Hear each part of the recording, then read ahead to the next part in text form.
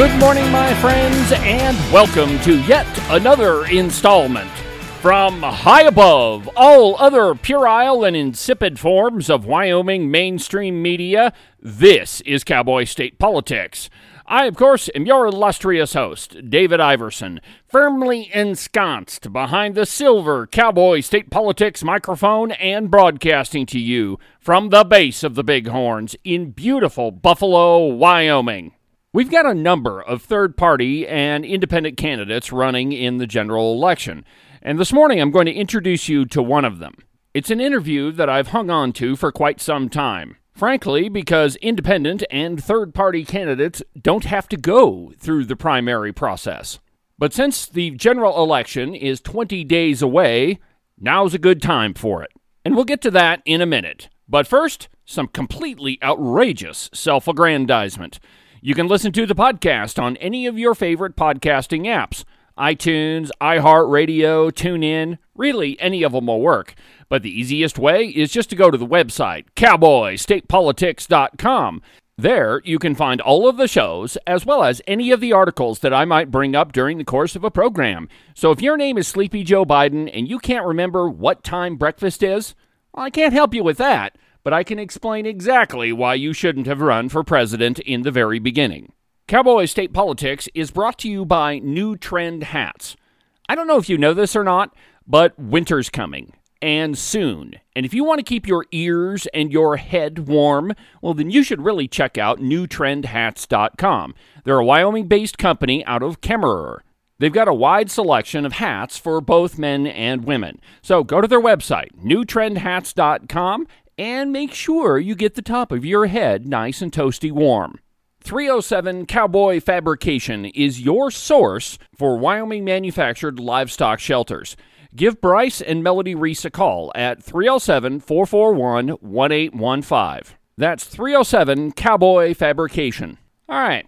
So this year, we've got a number of third-party and independent candidates running for the Wyoming State Legislature. In fact, there's more candidates running this year than we've seen in a very long time. If you'll notice, we haven't heard from any of them yet. Gee, I wonder why that is. Take, for example, Dan Brecht, who's running against Representative Jeremy Haroldson. You know, the guy that flip-flopped before he could flip-flop. And then there's Todd Peterson, who's running against the Republican nominee Scott Smith. That's the guy who's friends with Redcoat Shelley Duncan. There was an article in the paper that said the reason why he didn't file during the primary election is because, he was really satisfied with the representation that he had at that point. Redcoat Shelley Duncan, or should I say, soon-to-be former Wyoming State Representative Redcoat Shelley Duncan. And who could forget Bruce Jones, one of the worst mayors that I've ever heard of, who is running against the Republican nominee Tommy Strzok in Converse County. And then you have Larry Williamson up in House 53. He has been given numerous invitations to come on Cowboy State Politics, and he has yet to respond to any of them. Radio silence. It kind of makes you wonder why, doesn't it? It's definitely not because this program doesn't have the reach all the way across the state of Wyoming. It is more likely that it does have the reach that it does. This program has been downloaded over 106,000 times. So you would think if you were running for office that you'd want to come on the program so that your voters could listen to what it is that you have to say. Unless, of course, you're trying to get elected just like somebody else we know. Hide in your basement and don't talk to voters and don't give interviews. Yeah, that's probably the most likely of reasons. In any case, there's a bunch of them that don't want to respond. The ridiculous part of this whole thing is the one question they're probably afraid of most of all should be the one that is easiest to answer for them. Why are you running as a candidate for this party? In the interview that I'm going to play for you in just a few minutes, I did ask that question, and he answered. Before we get to it, though, here's my whole take on this independent candidate business. If you're a lifelong Republican, and you decide that you're not a Republican anymore, and you're going to run as an independent because you don't like the voters' choice in the primary election, how could we possibly in any way believe that you will represent the values and wishes of your constituents? Because from the very beginning, you've shown us that you're willing to change your party affiliation just to win an election. I mean, come on. We're expected to take that seriously? In fact, that is the exact problem that created the political situation that we're in right now. Because Democrats have a really hard time getting elected in the state of Wyoming, they register as Republicans. And they come to us and they say things like, we don't like abortion, we love our guns, taxes are too high, and you should vote for us. And because we're a trusting bunch here in Wyoming, we fill in that little circle and we vote for them. Then they go to Cheyenne and they do exactly the opposite of what they told us they would do. It's worse than that, though. Then they come home and they get on the radio and they lie to us. Because, they have to get reelected, and the only way to do that is to continue what they told us in the very beginning. They're conservative. While they spend with reckless abandon, they don't like abortion, yet they keep every single pro-life bill that they possibly can in the drawer. I'm talking about you, Albert Sommers. They're for medical freedom and personal responsibility. And yet when they're down in Cheyenne, they say, if your employer wants you to stick a needle in your arm and you say no, well, sorry, you can just go across the street. Isn't that what you said, Lloyd Larson? I could go on and on all day and give you example after example of what I'm talking about. But the whole point here is that we have to elect people who reflect our values and principles. And when people change parties just to get out of a primary election and win, well, we have to question what exactly it is that you're going to do in Cheyenne should we choose to elect you. And if you happen to be amongst the people that have refused an invite to come on this program, the most listened to political podcast in the state of Wyoming, well, then maybe there's another clue that we shouldn't elect you. Now, one guy who didn't is Michael Williams, and he's running in Senate District 11. That seat is currently occupied by Senator Larry Hicks. To his credit, I didn't have to send Michael Williams an invite to come on the program. He reached out to me. And like I said, we did this interview way back during the primary election, and I held on to it because it's more pertinent now. So here's my discussion with Michael Williams. I'm joined tonight via Zoom by Michael Williams. Michael is running for the Wyoming State Senate in Senate District 11. Welcome to Cowboy State Politics, Michael. Thank you, David. I'm glad to be here. Thank you for having me. You're welcome. First thing I always do is ask you to talk about yourself a little bit. Just let our listeners get to know you. So tell us who Michael Williams is. So my name is Michael Ray Williams, and on the ballot, I will be listed with my full name. I moved to Wyoming approximately 4 years ago. I came from the Pine Woods of East Texas and moved here to give myself and my family a better life. In regards to my family, I am married to a beautiful woman named Christy. We have 2 children, Madison and Brennan. They're 13 and 15. We live in Rawlins, and I work for the state penitentiary here in Rawlins. I've been there for almost the entire 4 years. I've been in public service my entire adult life. From the time I was 18, just before I turned 19, I became a volunteer firefighter. I was a volunteer firefighter for about 12 years. I worked in corrections in Texas. I did private security and private investigations in Texas. And I moved to Wyoming of all the other 48 states I could have chose from Texas because they were by far the most conservative. They had the most freedom in regards to guns. They're a very patriotic state, and I come from a very patriotic background. Both of my grandfathers fought in World War II. My dad's a Nam vet. My brother, who is by far probably my biggest hero, has been in the United States Navy for 19 years. I never did serve in the military. I never was given that opportunity, but I bleed red, white, and blue through every vein in my body. And that's part of why I wanted to enter into politics, is because I want to continue giving people freedom. Okay. I guess my first question is, why run for the Senate right now? So The biggest reason I chose the Senate was I follow Wyoming gun owners pretty closely. I'm not a member of their organization. I've never signed up for membership or anything like that, but I follow them pretty closely. And I look at a lot of what they have in regards to offering things to the current legislature.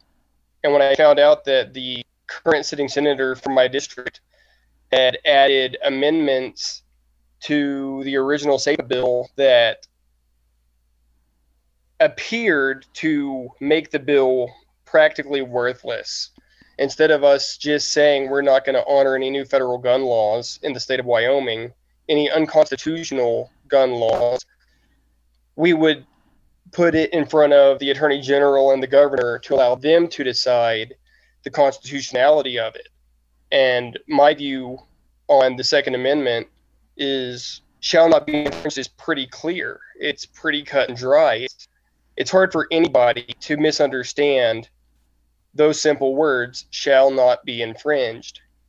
And whenever the current administration in Washington is entertaining ideas of limiting the number of rounds of ammo you can own, the number of rounds a magazine can hold, the types of firearms we can use and carry for personal protection and for protecting our homes, it kind of upset me and it kind of hurt my heart that a senator would want to add amendments that would weaken a bill that gives more freedom to the people.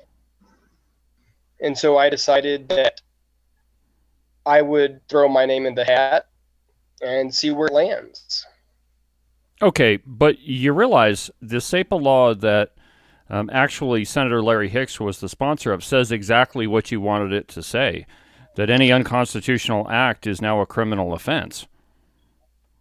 Right. My understanding of what actually happened is pretty much the original bill without those added amendments was just redrafted and put in front of the House and the Senate and passed. I had already declared my candidacy before the second SEPA bill came into existence. So you're talking about the bill from 2021 then?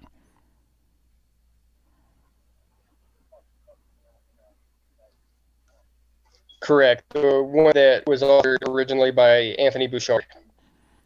Okay, because the SEPA law that they passed this time around, it's my opinion that it's actually a pretty good bill. It says exactly what the language that you just described. Any unconstitutional infringement on the Second Amendment is now a criminal act, and it lists out several different things that are prohibited. And then, you know, the penalty on it is a year in jail and or $1,000 fine. You know, so actually, I mean, I think the bill that we got is actually a pretty good bill. Okay. All right, so let's talk about some of the other issues here. You mentioned guns, and we just talked about that for a little bit. Should you win your election, what else do you want to focus on? I want to focus on things such as prohibiting sexualization of children. We have certain laws on the books. I researched one just last night, and I can't remember the bill number or the law number, the statute number, but it made providing children with any kind of sexual material a felony unless it was done in a bona fide school.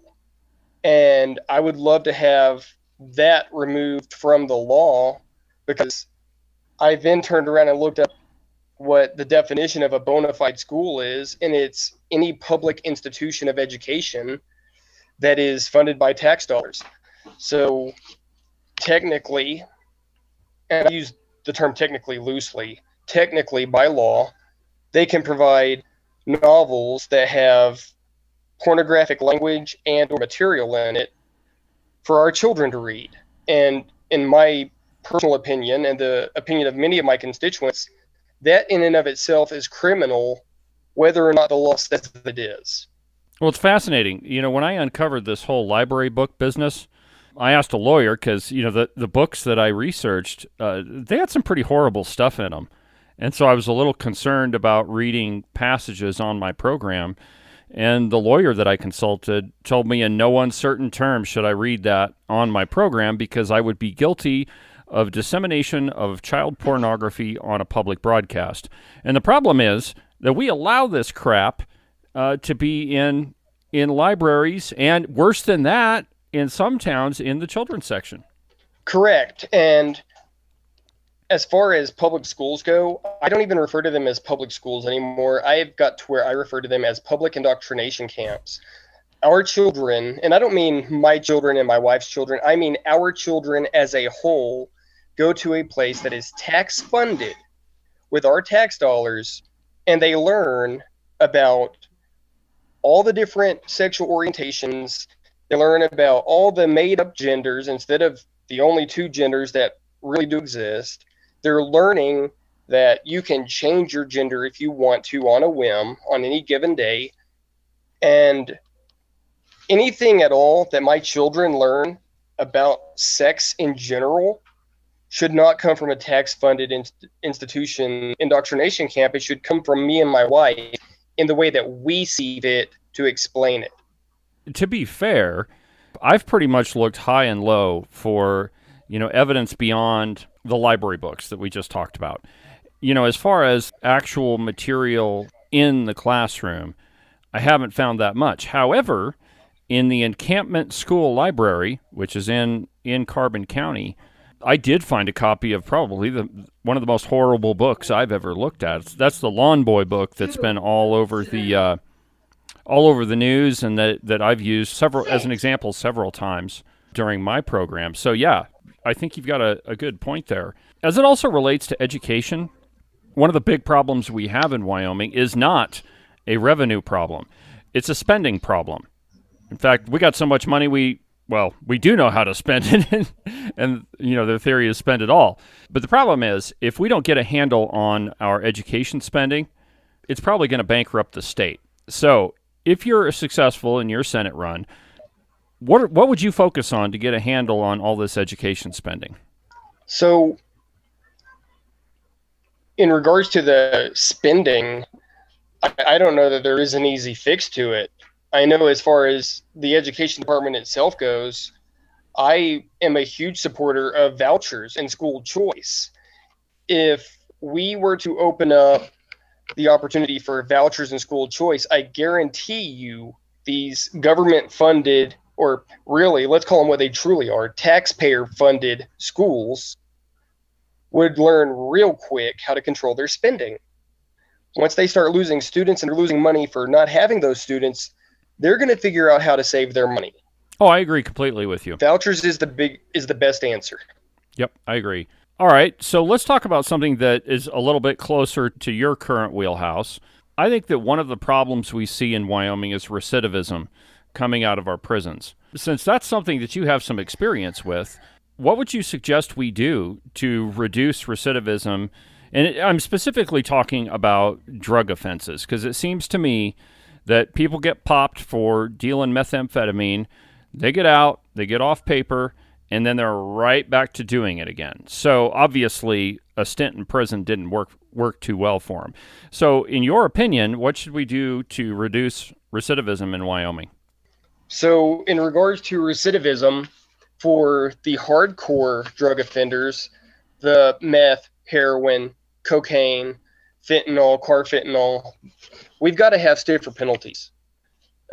Whenever it's a felony level offense for the hardcore drugs, we've got to make the penalty tougher, and we've got to quit giving them so much freedom so quickly. And that sounds almost hypocritical coming from the guy that's running with a campaign slogan of give the freedom back to the people, give the power back to the people. But in regards to the meth problem that we have and the heroin problem that we have, I talk to people all over the state that almost as a badge of honor say, oh, Rock Springs is the methamphetamine capital of Wyoming. And then somebody else comes along, oh, Rawlins is the meth capital. Oh, Riven is the meth capital. And a lot of these people that are saying this are, ironically enough, people that have been popped for that very thing. So we've got to have stiffer penalties for the heavy amounts of dope. And at the same time, we've got to improve the programming within the prison. We've got to get to where they have more opportunities to learn certain trades. We have a fantastic welding program at Wyoming State Penitentiary where the inmates that are eligible because of their behavior, their classification status, whatever the case may be, they can go and learn how to become a master welder. That is a trade that is high in demand and has very good pay. And to be honest, when you get out of prison, you don't have a whole lot of jobs that are just trying to scoop you up. You have fast food, construction, the oil field, and trades like welding and carpentry, stuff like that. So teaching them valuable trades where they can make decent money when they get out, good programming, and stiffer penalties for the offense. We'll get back to the interview in just a second, but first, a completely obscene profit timeout.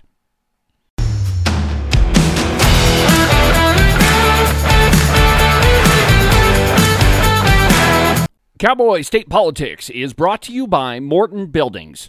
If you're in the market for an outbuilding or a garage or a barn, or maybe you want a roping arena, or perhaps you need a giant warehouse for all of your fun summertime toys, well, then you need to call my friends Nick and Jesse at Morton Buildings, 307-674-2532. These two guys are the experts in metal building construction. They've been doing it longer than anybody else around, and they definitely do it better than anybody else around. So it doesn't matter what type of metal building you've been thinking about, give Nick and Jesse a call. Again, their phone number is 307-674-2532, or you can check them out at their website at mortonbuildings.com. My friends, it's Wednesday. And that means it's Gun of the Week time from Gunrunner Auctions. This week, it's lot number 165. It's one of my favorites, a Remington 7600 30-06 slide-action rifle. It's in excellent condition. It's got a 22-inch barrel. The bore on it is perfect. It's got a fixed front and adjustable rear sights. It's got a Leupold mount and a Bushnell Scope Chief 3x9x40. The bluing is 95% with a little bit of muzzle wear and some light scratches and some marks on the left side of the receiver. It's got a checkered wood forearm with black tip and checkered wood stock. It's in great shape. This is a perfect elk hunting weapon, and it can be yours. It's lot number 165 at gunrunnerauctions.com. New episodes of Cowboy State Politics are published every Monday, Wednesday, and Saturday morning. And also, don't forget about the Thursday live program beginning at 10 a.m. You can find the links to the live program at cowboystatepolitics.com or at the Facebook page. And now, back to the program.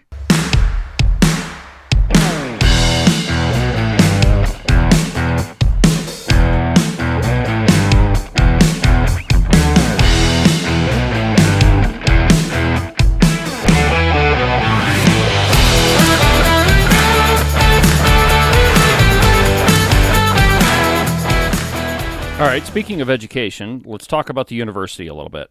A big chunk of, our state budget goes to both K through 12 and to the university. It's like every time I turn around, we're sending them like $70 million or some crazy thing like that. But our university tends to turn out liberals. It's almost like a little liberal factory. In fact, if you stack up the University of Wyoming with some of the other schools in the country, they're not quite at the top, but they're near the top of liberal institutions. So what would you do to get the university back in line with Wyoming values?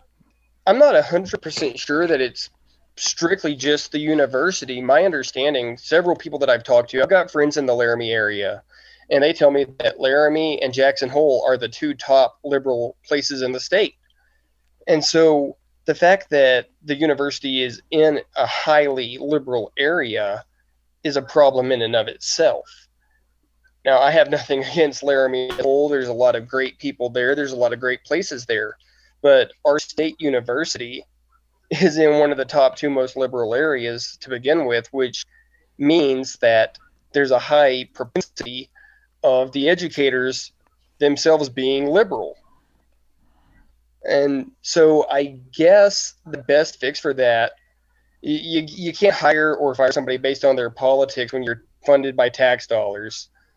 And if I'm not mistaken, part of our tax dollars go towards the university. So I guess it would be trying to instill in the students themselves, uh, maybe having people go and speak. People like Ben Shapiro, Candace Owens, inviting them to come and speak.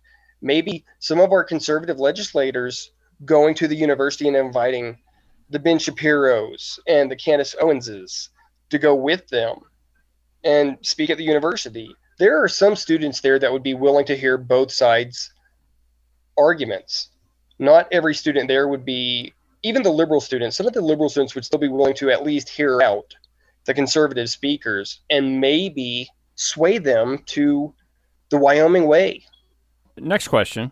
Have you always been a member of the Constitutional Party, or were you once a Republican and switched parties? Talk to me a little bit about that. So I actually was a Republican for almost my entire adult life. I just joined the Constitution Party within the last few months. And part of it is because I finally saw that I didn't agree with a duopoly. I don't feel like our framers wanted a duopoly. They didn't even want parties to begin with, from everything that I've read.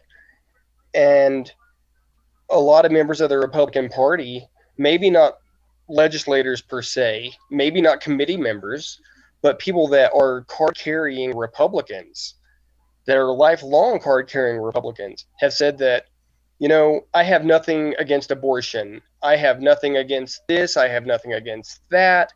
And to me, they're speaking almost as either a libertarian or a liberal Democrat whenever some of the things that Republicans in general have always stood for, they stand against.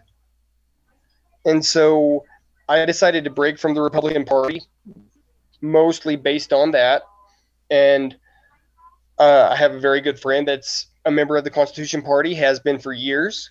And I got to looking into them, and I realized that their values align more with mine than the Republican Party did. Well, you haven't been hanging out with the Republicans that I know. There's the added benefit of, being in the Constitution Party. You don't have to go through the primary, right? I mean, that's one added benefit. Right. All right, so let's talk about some other issues. Just kind of like real quick, where do you stand on life? Life begins at conception and it ends at death. What are your thoughts on the court stopping our abortion trigger law? I feel like we have been robbed. If they decide they're going to stop our trigger law, they're telling us we can't do this whenever the Supreme Court of the United States already granted the right back to the state to choose. I feel like, at the very least, and this is possibly a stretch, I think the very least it should be a ballot initiative. Let the voters of Wyoming vote on it. Let us, as everyday voters, decide. Other than that, the trigger law should have stayed in place. We should have been able to ban abortion. The only times that I consider abortion acceptable at all, and most of your pro-life groups don't even consider it abortion, is that it's to save the life of the mother, or if, say, going into the third trimester, the child dies in utero, they don't find out in time to save the child, and now there's a guarantee of a stillborn baby, make the mother continue carrying. Other than that, I'm against abortion completely. I don't even like the term pro-life, David. I think most people that say that they're pro-life don't realize how hypocritical the term itself is, because most of them support war when it's necessary, which war is a necessary evil. And most of them support capital punishment. I don't say I'm pro-life. I say I'm anti-abortion because I support capital punishment in the most egregious of offenses. And if war comes to us as Americans and we have to defend our homeland, I support war. Like life begins at conception and it ends at natural death, period. In my world, Right. All human life is sacred. We should just call abortion what it is, and that's killing babies. And, I don't think we need to go too far beyond that. So are there any other issues that you're focused on in your race, or other than the ones that we mentioned? I want to start holding cities accountable. I believe that we have a huge problem in this country at the top. But the only way to fix the problem that you have is to start at home. And I believe that the state legislature needs to start holding cities accountable whenever cities are using their level of government for government overreach. We've got to call them to task. We've got to start making them toe the line. They are elected officials, and I'm running on the premise of give the power back to the people.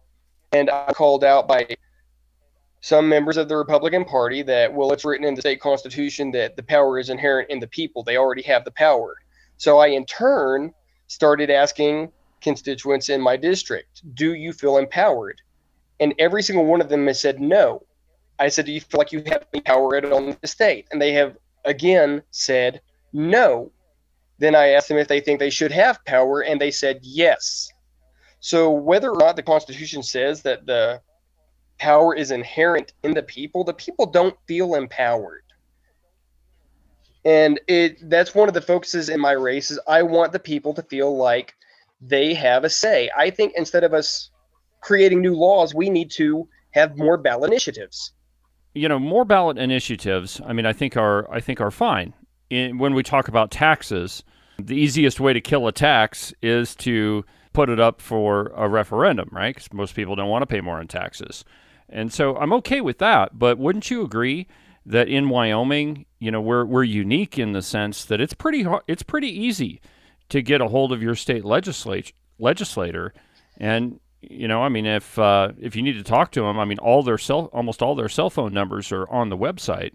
So just to fence with you a little bit, Wyoming, of all places, our elected officials and our government are more accessible. So I guess I would ask you to give me a couple of examples to illustrate what you mean by giving power back to the people. So let's take medical marijuana as a prime example. I am not a supporter of recreational marijuana per se, but I think that medical marijuana should be a ballot initiative. I think that people that have a qualifying medical condition should have the option of using medical marijuana in lieu of traditional pharmaceuticals. They have so many adverse side effects. Now, the question then would become, well, who gets to determine what a qualifying condition is? So, for instance, in all of the states that originally had only passed medical marijuana, I myself had a qualifying condition. Now, I would not have used it, and today, if we passed medical marijuana today because of my primary occupation, I would still not use it because I've got a very good paying job with amazing benefits that I cannot afford to lose. But the guy down the road that's living on a fixed income that's got stage 4 cancer, if he should so desire to have medical marijuana instead of chemo and radiation, which kills cells left and right, not just the bad cells, but the good cells also. The only reason I know that is because my mother is a retired oncology nurse. But they should have, in my opinion, the option of something else. And that should be something that's decided by the people. If the people as a whole decide, no, we don't want medical marijuana in Wyoming, then it doesn't pass, but it didn't pass because the people didn't want it. I see what you're saying. And, we may have that on the ballot in 2024. Who knows? Let me just ask you a question about that. So if we set all of the medical benefits aside, because we could have that debate. But my question is, it's going to require a giant bureaucracy to monitor who gets medical marijuana, to make sure they don't have enough, to make sure they're not giving it to their kids. I mean, I think you're talking about something that's going to dwarf even like the Wyoming Liquor Commission. I mean, isn't growing government, more of a harm in that situation? Because we're talking about a huge expense of state funds and a huge increase in the amount of government. I mean, don't you see that as a problem? I think there are probably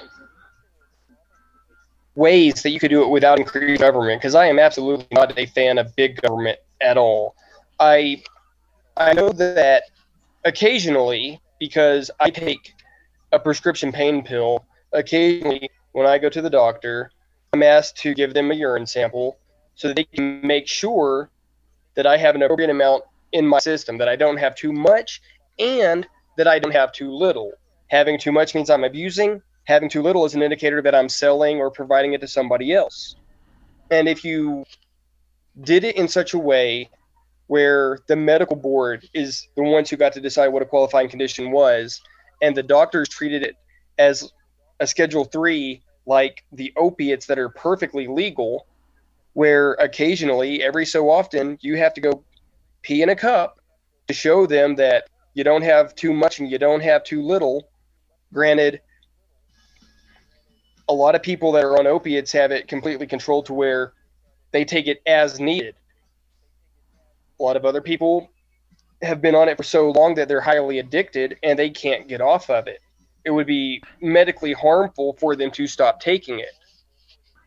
No, I think that's a valid debate to have. I mean, certainly some of the opiates that we prescribe. I mean, look at OxyContin. Look what it did to some Appalachian towns. I mean, there on Tucker Carlson the other night, he did a report how there are millions of people that, or excuse, probably not millions, hundreds of thousands of people who have died, just because of prescription drug use that, like you say, are totally legal. And I think that's a valid debate to have. One more question on this, and then I'll leave you alone on the medical marijuana. A lot of states that have passed medical marijuana, the very next thing that they do is they pass recreational marijuana. Don't you worry that passing a medical marijuana initiative or law, aren't you worried that that's going to lead to full-blown recreational marijuana?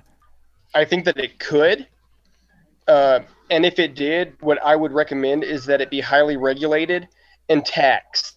As much as I'm against taxes, if you tax certain things like, for instance, the vices, tax the vices that a lot of people consider to be part of the scourge of society. Make the penalties for abusing whatever it is so steep that nobody wants to mess up. I mentioned earlier, steeper penalties for methamphetamine users. If you put the proper regulations on recreational, and then you make the penalties for violating those regulations so steep that nobody really wants to chance it, you're still going to have some people that are going to violate it. It's just like gun laws. The biggest reason that people like you and me are against gun laws is what, David? Because criminals don't obey the law. So even if we legalize recreational marijuana and we say you have to be 30 years old to purchase it, 30 years old to buy it or sell it, you can only have 1 gram at a time, some 29-year-old out there is going to go buy 10 pounds of it and start selling it out of his back door. No, I get it. If people want to get a hold of you, Michael, how can they do that? Do you have a website or email address? What do you got? I have my cell phone number and my email address, and all I have for internet contact is my Facebook page, Michael Ray Williams for Wyoming Senate District 11. And right here, I don't know if your listeners are going to be able to see it, but if it's posted online, that is my business card. My email address is Michael Ray Williams for Senate at gmail.com. My cell phone is 307-321-6747. Appreciate you taking the time, and good luck. Thanks, David. I appreciate you having me. That'll do it for today's installment of the program. Remember, don't forget about the live show coming tomorrow at 10 a.m. The links are at the website or at the Facebook page. But for now, have a good rest of your week, and we'll talk again tomorrow. From the base of the Bighorns in beautiful Buffalo, Wyoming, I'm David Iverson, and this is Cowboy State Politics.